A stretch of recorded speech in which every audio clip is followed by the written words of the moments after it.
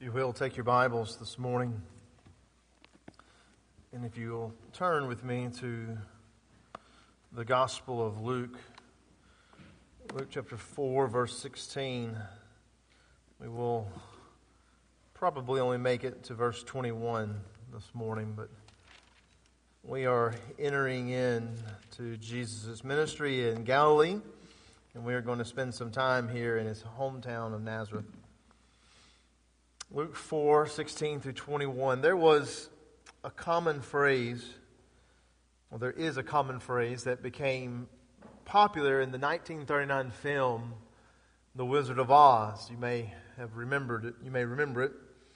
There at the end, after all the things that transpired in Oz, Dorothy finally gets to put on the ruby red slippers and clap them together, and she gets to say, "There is no place like home." There's no place like home. It was even popular, or kind of a popular phrase back in the 1800s with an opera song called Home Sweet Home. It was said that during this line, some people would even stand up and sing it because it speaks of the comfort and the happiness of one's home that it provides them. And so if you're gone for a long time, if you're away from your home, sometimes this even happens on vacation. We want to get away from home, but we go away, and then what happens? You become homesick, and you just want to get back to your bed in your home, right? So we become homesick. There's just something about home that we love and we want to get back to. And so like Dorothy in Wizard of Oz, we desire to return to our place of comfort. Yet sometimes our return home is not as pleasant as we had thought it would be. And such is the case of Jesus this morning. Jesus will return to Nazareth, where he will preach this first sermon in the synagogue that we will see of his Galilean ministry. And he will there, in their place of worship like we are gathered now, reveal to his people, the people who knew him, who watched him grow up, that he is the promised Messiah, and that God has sent him on a mission of salvation. But the people of Nazareth are not pleased. At first it may seem that way, but they're not pleased with this revelation, and in their unbelief they will reject the Messiah. And so over the next couple of weeks, we're going to look at this stint that he has here in Nazareth and kind of how it plays out. And this morning, we're going to begin with what I've entitled The Messiah's Mission. The Messiah's Mission. And the big idea of our text this morning is that the good news of the Messiah and his mission of salvation is revealed to those in his hometown of Nazareth. Let me repeat that. The good news of the Messiah and his mission of salvation is revealed. And so in our passage this morning, we will see this first sermon. And it's amazing that we talked about this last week on the priority of preaching, that Jesus was a preacher. He was a rabbi, a teacher. And so we talk about the importance, me and Trey do, of expositional preaching, of taking a text and from that text finding the point and making the point the main point and theme of the sermon. Jesus will do that. Jesus will go back to Isaiah chapter 61 verse 1, 2, and even Isaiah 58 verse 6, and we'll look at those in a moment. And from there he's going to preach, he's going to teach. And what I want you to find from this text is 4 metaphors concerning the mission of the Messiah. We're going to see 4 metaphors. We're going to see poverty, captivity, blindness, and oppression. Now I'll repeat those. Poverty, captivity, blindness, and oppression. Each one of these is a metaphor of the saving work that Christ has come to accomplish in our lives. And so I want to read with you in these verses. Now, let's read them first, and then I want to give you some context, and then we're going to jump in. Look with me in chapter 4, beginning in verse 16, and we'll read down to verse 21. When you read, it says, "And he came to Nazareth, where he had been brought up, and as was his custom, he entered the synagogue on the Sabbath and stood up to read. And the book of the prophet Isaiah was handed to him. And he opened the book, and he found the place where it was written, 'The Spirit of the Lord is upon me, because he anointed me to preach the gospel to the poor. He has sent me to proclaim the release to the captives and recovery of sight to the blind, to set free those who are oppressed, to proclaim the favorable year of the Lord." And he closed the book. He gave it back to the attendant, and he sat down. And the eyes of all in the synagogue were fixed on him. And he began to teach, "Today, this scripture has been fulfilled in your hearing." Now, as we dive into this morning, I want to give you some context. Because as we look at these four metaphors, sometimes what people want to do, and what we tend to do is we want to look at this from a physical issue. We may want to look at this, such as poverty, from an economic issue, or captivity from a social issue, or oppression. I want you to take notice of verse 21. Take notice with me, verse 21. It says, "And he began to say to them, 'Today this scripture has been fulfilled in your hearing.'" Jesus is ultimately saying to them that he is fulfilling Isaiah 61, verse 1 and 2. That presently he is the fulfillment of this text. And so that's very interesting, because if you take this from a physical or economic or social standpoint, then we have a problem. Because are there not blind Christians today? Are there not poor Christians today? Are there not Christians who are in captivity, or Christians who are experiencing a broken life, oppression today? Oh, absolutely there are. We know this. And so if we look at this as though the mission of Christ was to come to relieve us of physical poverty and physical oppression, then those who have become Christians and he didn't relieve them of any of that, then we kind of have a problem. Christ either failed at his mission, or we've misinterpreted the text.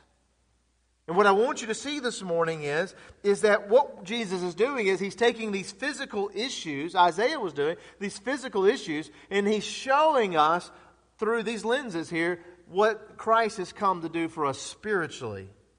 And so this is spiritual, not physical. And so sometimes we want to make that about things. So let's dive into these four metaphors. Notice first with me the metaphor of poverty. He says, "The Spirit of the Lord is upon me because he has anointed me to preach the gospel to the poor." Now, we've talked about this in the recent days, in the recent weeks, over the issue of the anointing of the Holy Spirit on Christ's life. We've talked about that Jesus, who is completely divine, the Son of God, has emptied himself, and he is willingly not using his own deity, but in his humanity, so he's relying on the power of the Spirit to perform his miracles and to do his ministry. And if you missed any of those sermons, you can kind of go back. You can go back over the previous weeks and look at that. But here we see that this anointing is resulting in him announcing or proclaiming the good news. Well, notice the first thing here. He's proclaiming good news to those who are poor. Now, the Greek word here is tohos, which describes poverty. Now, it can at times convey normal, just poverty, those who just don't have any money. But the most of the time, the picture that it conveys is one who is completely and absolutely poor. John MacArthur says it conveys one who is cringing, who is in the corner, who is begging because of the shame of their poverty. They're having to beg for money from somebody else, or they're begging for their food. This is someone who literally has nothing. They are complete bankrupt, and they are in immediate danger, because if someone does not provide for them, they will die. Their only hope is to beg. Their only hope, their only means to care for themselves is that they depend upon someone else.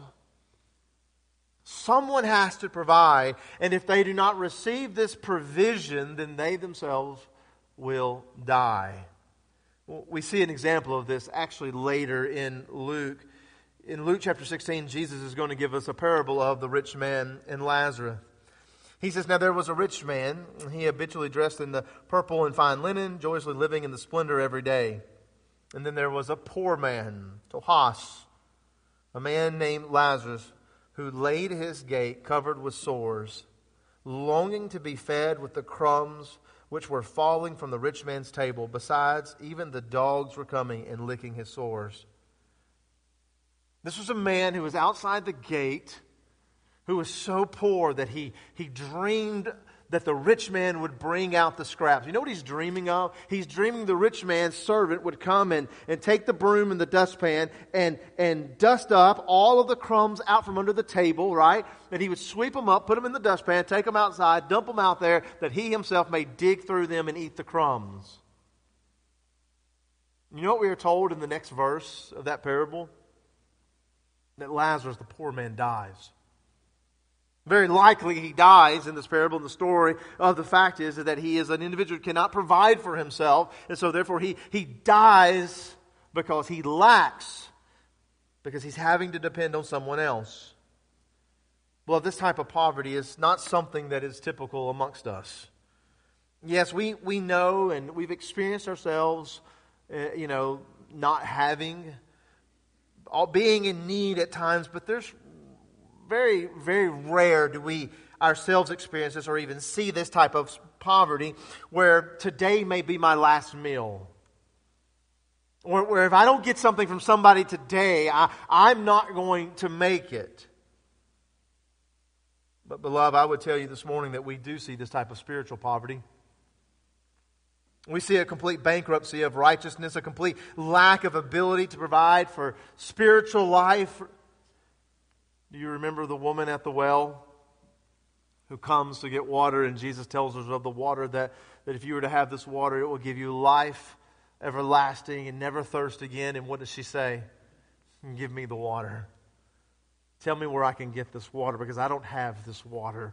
We see this type of bankruptcy, this type of poverty of the soul and of our morality that we cannot save ourselves, because there is nothing by which I can do to save. I need righteousness. And the price is too high. The price of my salvation, the price of life is a perfect righteousness before God. We say, well, maybe I'm not as poor as I think I am. Right? And that's what we do. We begin to make comparisons. I'm not as poor as that person because look how bad they are. And if they're that sinful and they're that bad, then maybe I'm not as bad. And so then you begin to go down through the Ten Commandments, right? And you begin to kind of walk through them. And maybe you say, well, I have no other gods before me. Well, I go to church, you're not going to look into all the other idols that you have throughout your life and the things you give all your energy to and worship and time to. But you may say, well, I at least go to church. Or you may say, well, I've never used the Lord's name in vain. But you would probably find, if you would examine for just a moment, you have. Honor your father and mother. We say, well, probably did not do that. And say, well, I have not murdered anybody. But Jesus tells us in the Sermon on the Mount that if you've had anger and bitterness toward a brother or sister, then that is considered murder. And then we see the issue of lust. You say, well, I've never lusted, or I've never committed adultery. But if you've lusted, then it's the same as adultery in the eyes of God. And all of a sudden you begin to realize you're not as righteous as you think you are. But you still want to play the comparison game and go, but I'm richer than they are. Look how evil, look how wicked they are. But then James chapter 2 verse 10 really kind of gives us the gut punch, for he says, for whoever keeps the whole law but fails in one of them, who fails in one point has become guilty of them all. And what we find, beloved, is that you and I are spiritually bankrupt before God. Because there is not one of us in here today who has perfect righteousness. But Christ is on a mission. And He tells us that He has come to proclaim, to announce good news to the poor. What is the good news? The good news is that Christ has kept the law. For the entire 33 years of His life, He never broke the law of God in word or in deed or in thought. And that Christ is the only one amongst us who is rich in righteousness. He is the only one amongst us who is overflowing with righteousness before God. And Christ willingly comes and He gives Himself up as a righteous sacrifice. As we talked about this morning, one of the beauties of being part of the family of God, the holy priesthood, is that we offer up spiritual sacrifices, not physical. That Christ was once and for all the righteous physical sacrifice on our behalf. And so this becomes the beauty of Matthew 5:3, that the righteousness of Christ can be credited to me if I recognize my own poverty. For Christ says, "Blessed are the poor in spirit, for theirs is the kingdom of heaven." You see, beloved, those that recognize their poverty of spirit will find that the saving work of the Messiah, the mission of the Messiah, that His righteousness on our behalf is good news. Beloved, He comes to save those who are not righteous. And this is the mission of Christ. This is what He comes to Nazareth, to let everyone know that He has come to purchase what you could not purchase: salvation by perfect righteousness. That's not all. Continue on into the next verse. He says, "He has sent me to proclaim release to the captives." Now we see that we are spiritually poor, but now we find this word captive. It's a military term meaning to be taken or to conquer. Again, William Barclay gives us a picture here. It's a visual where the one who is poor is cringing in the corner with a begging for food, or like Lazarus who's at the gate. This is an individual who is in chains. And so we picture a person who's in chains, and he's at the end of a spear point, and he's being led away to the dungeon, or he's being led away to his judgment where he will be executed for his crimes. Now this could be, you could be placed in, this person can be placed in bondage by a greater power, by a greater nation, or it could be that the person committed a crime and they've been found guilty and they're being led away to imprisonment until the day of their punishment, which would be the death penalty. Either way, what we find is that people here are prisoners of their own sins. What Christ is saying here, and that He has come on mission, is that we are a people who have been put in captivity, and we are under the sentence of judgment. 2 Corinthians 5:10 tells us, "For we must all appear before the judgment seat of Christ, so that each one may receive what is due for what he has done in body, whether good or evil." And we know we can even go back to Genesis chapter 3, where Adam, who was given the command that he is not to eat of the tree of knowledge of good and evil, that if he does, that he will be under the judgment of death. And so Adam, who eats, and we understand that he dies, spiritually, and then he will die physically. Beloved, is this not the story of us all? Does Scripture not tell us that we are a people in the bondage of sin? That we are a people that because of the holiness of God and the justice of God, that there is a punishment for sinners, that there is an eternal destination in which we must all enter into, because we have, in our unbelief, rejected Christ. In our unbelief, we have lived out sinful lives. We have broken the laws of God. We've already established that we're completely poor, completely bankrupt when it comes to righteousness. So it's not like that you can even stand before the judge and say, "Judge, I know that I committed this wrong, but look at all these good deeds I've got," right? That's not a good judge. Would the judge be good if a murderer goes before him and he says, "Judge, I know that I've murdered this one time. Don't send me to the death penalty. Look at all of the good," and the judge would look and go, "You know what? I've reviewed all your good deeds. I've reviewed the situation, and so we're going to let you go. We're going to give you a second chance." It would not be a good judge. The Scripture is very clear that God is a perfect judge. And God is a good judge, a righteous judge, a holy judge. And because of our sin, because of the deeds that we have done, that you and I must stand before this judge as captives in the bondage of our own sin, awaiting the penalty of death. But notice what he says, that he has come to proclaim release. The Greek word for release means to pardon. It means to cancel a debt. It describes the act of setting the individual free from the penalty of death. The penalty has been paid. A ransom has been given. And because this ransom has been paid, your chains, your bondage is removed, and you are now declared completely justified. As a matter of fact, because our ransom was so great and because someone took our penalty, we are not just forgiven of our sins, dear friends. We are declared innocent and justified of all wrongdoing. It is the life and the death of Jesus Christ that pays the ransom for us all.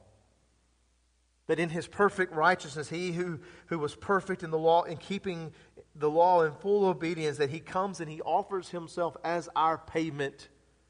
Instead, it's not that He just pays money and walks away with us, but that He Himself comes and the chains of our own sin is placed upon Him, and the penalty that was due us is given to Him on the hill of Calvary. Dear friends, may I ask you this morning, are you in need of being set free from this? Do you look at this and do you see that we ourselves are a people who are under judgment and we are in need of a ransom? We are in need of this good news. And here's the beauty of this. 1 Timothy 2:5-6 tells us that Christ is not only the one who gives us the good news. He is the one who pays the ransom. For there is one God and one mediator also between God and men, that the man Christ Jesus gave Himself as a ransom. Or do you see this morning, and you see your sin and you see in your unbelief that you are a person who needs to be set free from this judgment? What hope do you have? What hope do any of us have? Our only hope is in the mission of the Messiah, that Christ comes and proclaims and pays the ransom for all of us. The mission of Christ is to set people free from the punishment of sin and death through His death and His resurrection. He comes to make us rich. He comes to set us free. But notice the third one. It says that, and recovery of the sight of the blind. What's so amazing of this is that we know the power of Christ to heal physically and spiritually. There were many blind in Israel. We read of the stories over and over of those who could not see, and Christ who brings to them the gift of sight. But as we stated earlier, He did not heal them all. And so we know that this is talking about spiritual sight of those who live in darkness. The sinner is not only spiritually bankrupt, he's not only a captive under the judgment of sin, but he or she lives in darkness. You say, well, what does this mean? What does it mean to be spiritually blind? Let me share a few verses with you, and I think this will help you, and I think it will not only help you understand what we mean, but I think it will give you insight into the reason what we're seeing around us. In John chapter 1, verse 5, listen to this. It says, the light shines in the darkness, and the darkness did not comprehend, does not understand. 2 Corinthians 4, verse 6 says, for God who said, let light shine out of the darkness, has shone in our hearts to give the light of knowledge, the light of the knowledge of the glory of God in the face of Jesus. So John 1:5, we do not comprehend, but 2 Corinthians 4:6, we do not have knowledge until He gives it to us, until we can see. Psalms 82, verse 5, they do not know, nor do they understand, for they walk in darkness. Beloved, spiritual blindness means that a person does not see, they do not comprehend, they do not accept the things of God, and they walk in immorality and sin. Are you a person this morning who cannot understand the Word of God? And I don't mean that you're just a person who has a hard time in studying and the deeper things of God. Or are you a person who the whole gospel just does not make sense? Have you ever just shared the gospel with someone or ever been talking with someone and it makes absolutely no sense to them? It is fairy tale. It is foolishness.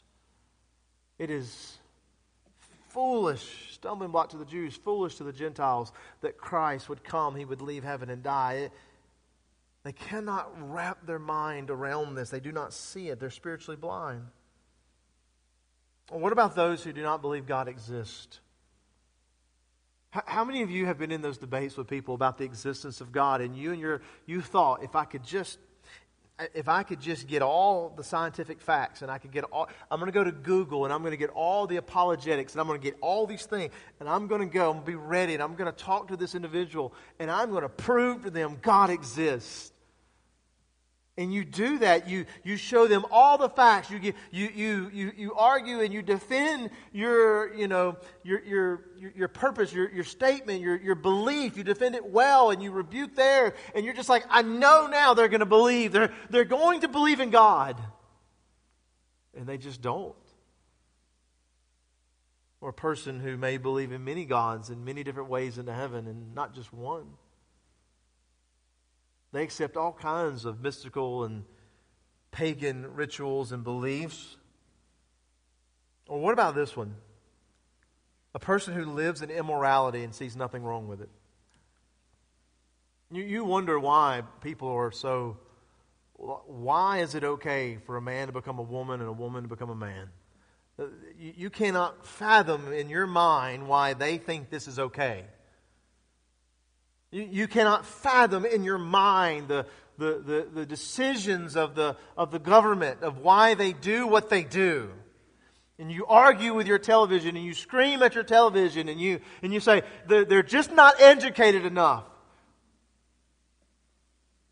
Beloved, it's because they're spiritually blind. But before you point at the television and before you point at the grave sins, don't forget there are those of us even here probably today, you're living in sin and you think it's okay. You lie, you cheat, you steal, you lust, you have anger. We miss church, we don't even come to church and we're like, it's okay. Who is to judge me? I don't have to be with the faith family. I don't have to believe this. I don't have to do this. And it's okay for me to live this way. And you see nothing wrong with it. And you're really blown away when people begin to hold you accountable for this. Beloved, spiritual blindness.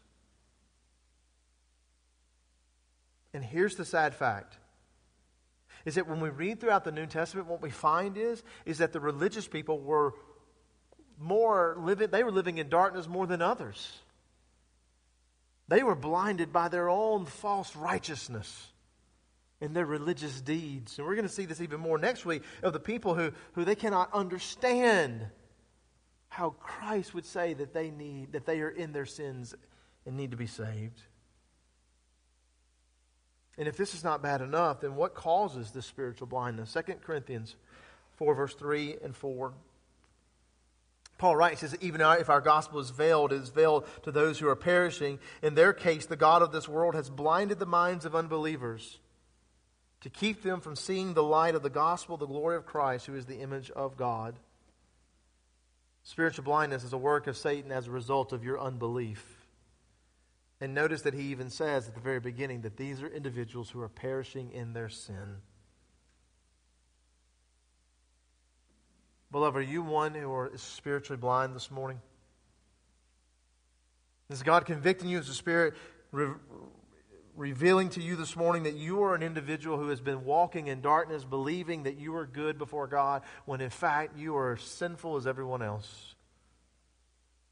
What hope do you have that you may gain spiritual sight? You have the mission of the Messiah. Again, 2 Corinthians 4 verse 6, he says to us, he says, for God who said, light shall shine out of darkness, is one who has shown in our hearts to give the light of the knowledge of the glory of God in the face of Christ. Beloved, only the gospel of Jesus Christ can open one's heart to see. Only Christ, who is the light of the world, only Christ, who we talked about this morning, the living stone that we build our lives on, can give us the spiritual sight to not only understand who God is, not only to be able to believe in God.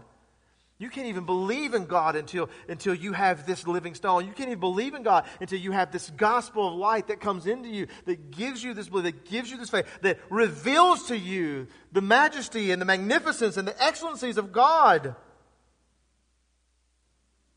Those who in our world who are blind to their sins and their immorality, what hope do they have? They have a Messiah. They have Christ. They have the gospel that we proclaim.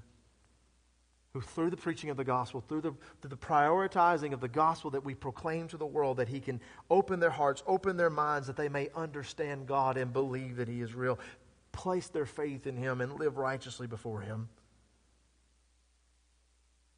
The mission of the Messiah is to give sight to the spiritually blind, because He is the light of the world that pushes out the darkness. But there's a fourth thing that I want you to see this morning. Notice that the metaphor of oppression. Now, this is a word that we hear a lot, people who are oppressed. So bear with me here. He says to set free those who are oppressed. This comes actually from Isaiah 58:6. And I find it interesting that Jesus brings this into the text. But the Greek word for oppression, or the Greek word for set free and release, is the same as it was for captivity. But it is not the same word that is used for captivity. This is not about people being put into subjection. This is not about people oppressing people with their thumb. This is not about rich, powerful people oppressing the poor. That's not what this is. Instead, this word refers to somebody who is overwhelmed with the pain of life. The Greek word means literally to shatter or to break into pieces. As though a jar, a pottery would fall from your hands and hit the pavement and shatter. It means to convey the idea of a person whose life has been shattered by some event. Something has taken place, or maybe a bunch of things have taken place and have just over time have just chipped away at you.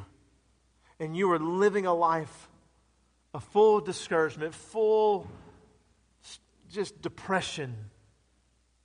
This speaks of a person who's broken because of the circumstances of life. Dear friends, do you suffer from this? Or do you know those who suffer from this? Or you know those who question God, who even wonder if God is real and that He exists, or whose faith is, it seems like it's just kind of teetering on the edge. Maybe your joy has been shattered by sickness and bad health. Cancer comes into your life. Maybe you know those. Cancer has come into life. Bad health comes into your life. And all of a sudden we just no longer believe God, because we believe that God would never allow such a thing for us. You lose a loved one, you lose a wife, you lose a husband, you lose a child, you lose a friend. You've lost a loved one in your life, and your life is shattered for this. And there's no joy, there's no peace, there's nothing. Life is meaningless. You lose a job, you lose your financial stability. Maybe you're suffering from a lack of purpose. There's just, you get older and kids move out of the house. And you wonder, what am I doing with my life? And what happens is we tend to go to medicine, and we tend to try new things and exercise, and we try to make more money, and we try to find hobbies, and maybe some of us may go into find different pleasures and all of these things, thinking this will bring joy, this will bring life to me. And what we find is it leads us nowhere. And so we look at life and we see that there is no purpose, there's no joy, there is no God. We're very much in Ecclesiastes. Everything's vanity. All is vanity. Here's the good news of the Messiah. Here's the mission of Christ. He comes to proclaim to us that we can be free. He comes to set us free from this. The one who can release us from the pain and brokenness of life is Christ Himself. Notice that I did not say that He would release you from the circumstances. I said He would release you from the pain and the results of the circumstances, but it doesn't mean He's always going to release you from the circumstances. You may still have to deal with cancer. You may still have to deal with the fact that we've lost a loved one. You may still have to deal with the fact that you've lost all your money. You may have to deal with some really bad circumstances in your life, but Christ comes to set you free from the results of that and bring life and joy to you. Matthew 11, verse 28-30. He says, "Come to me, all who are weary and heavy laden, and I will give you rest. Take my yoke upon you and learn from me, for I am gentle and humble in heart, and you will find rest for your souls. For my yoke is easy, and my burden is light." Beloved, Christ comes to give rest in the midst of the worst circumstances of life. When all seems meaningless and all seems in vain and everything seems to be shattered, Christ comes to bring to you rest and hope in the kingdom. How? How did He do this? How does He fulfill this mission? Because He who was perfect and righteous in every way was crushed for our iniquities. The worst of circumstances of this life fell upon His shoulders, and He was bruised, and He was crushed, and He was downtrodden, He was beaten down, that you may find rest and hope in Him. Not because that Christ removes the circumstances, but because Christ overcomes the circumstances. And He brings you hope, and He brings you life through Him. He brings you a rest where no cancer and no death and no depression and no strife and no brokenness and no loss of a loved one can ever steal from you. And not only that, He comes and He preaches a kingdom where none of these things will be there. Beloved, if you are one who is feeling the effects of brokenness, and you are one who there's no hope and there's no belief in God because of all that has happened in your life, one bad thing after another bad thing after another bad thing, and there cannot be a God, Christ comes today, and He is on mission to show you that He brings rest and hope through His saving work on the cross of Calvary. We see poverty, we see captivity, we see blindness, and we see oppression. But I want you to see this in closing. Look at verse 19. Notice what he says. To proclaim the favorable year of the Lord.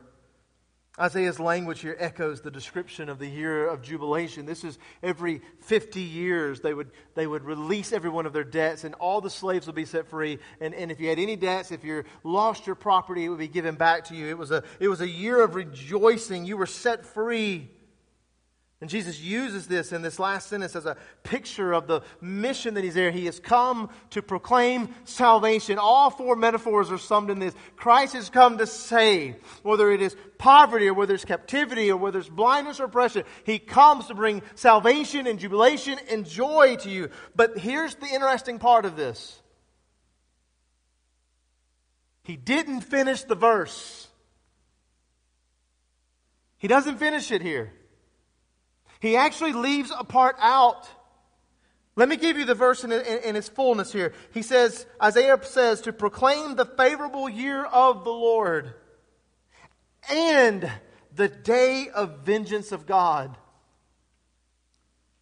I come to you today, Nazareth, to bring you good news of salvation, that if you are in any of these categories, in which we're all in one of them, if you are not trusting in God and you have no faith and you are in your sins and you are about to be judged, He says, I come to bring to you salvation and jubilation. That's His mission. That's what He came to do. But why did He stop there? Because that time has not come yet. You see, Jesus left that part out because His first coming was about salvation, not about judgment. But dear friends, you must know that when He returns, there will be no more salvation. When Christ returns, it will be a day of vengeance and not jubilation. When He returns, the spiritually poor, the spiritual captives, the spiritually blind, the spiritually oppressed, all those who are in their sins and unbelief will come under the judgment and vengeance of God and be cast into hell for eternity. This is coming. This day is coming.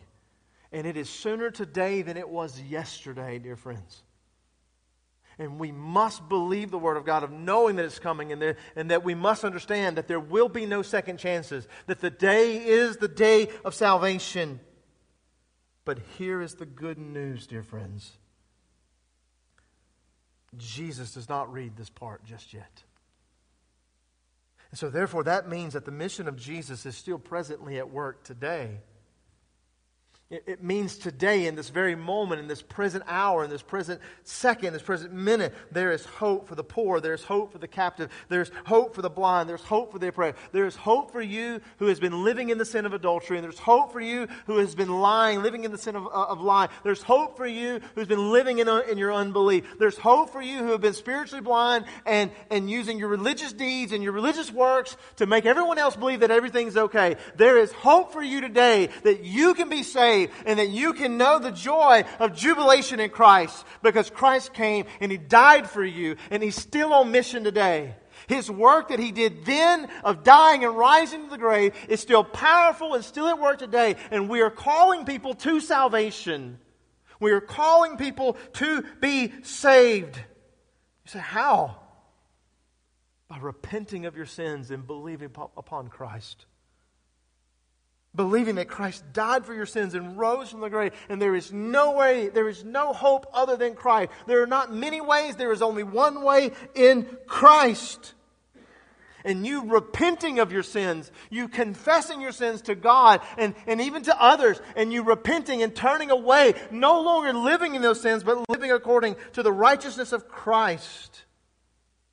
This is the work of Christ. This is the mission then in Nazareth, and it is the mission here in Jonesboro.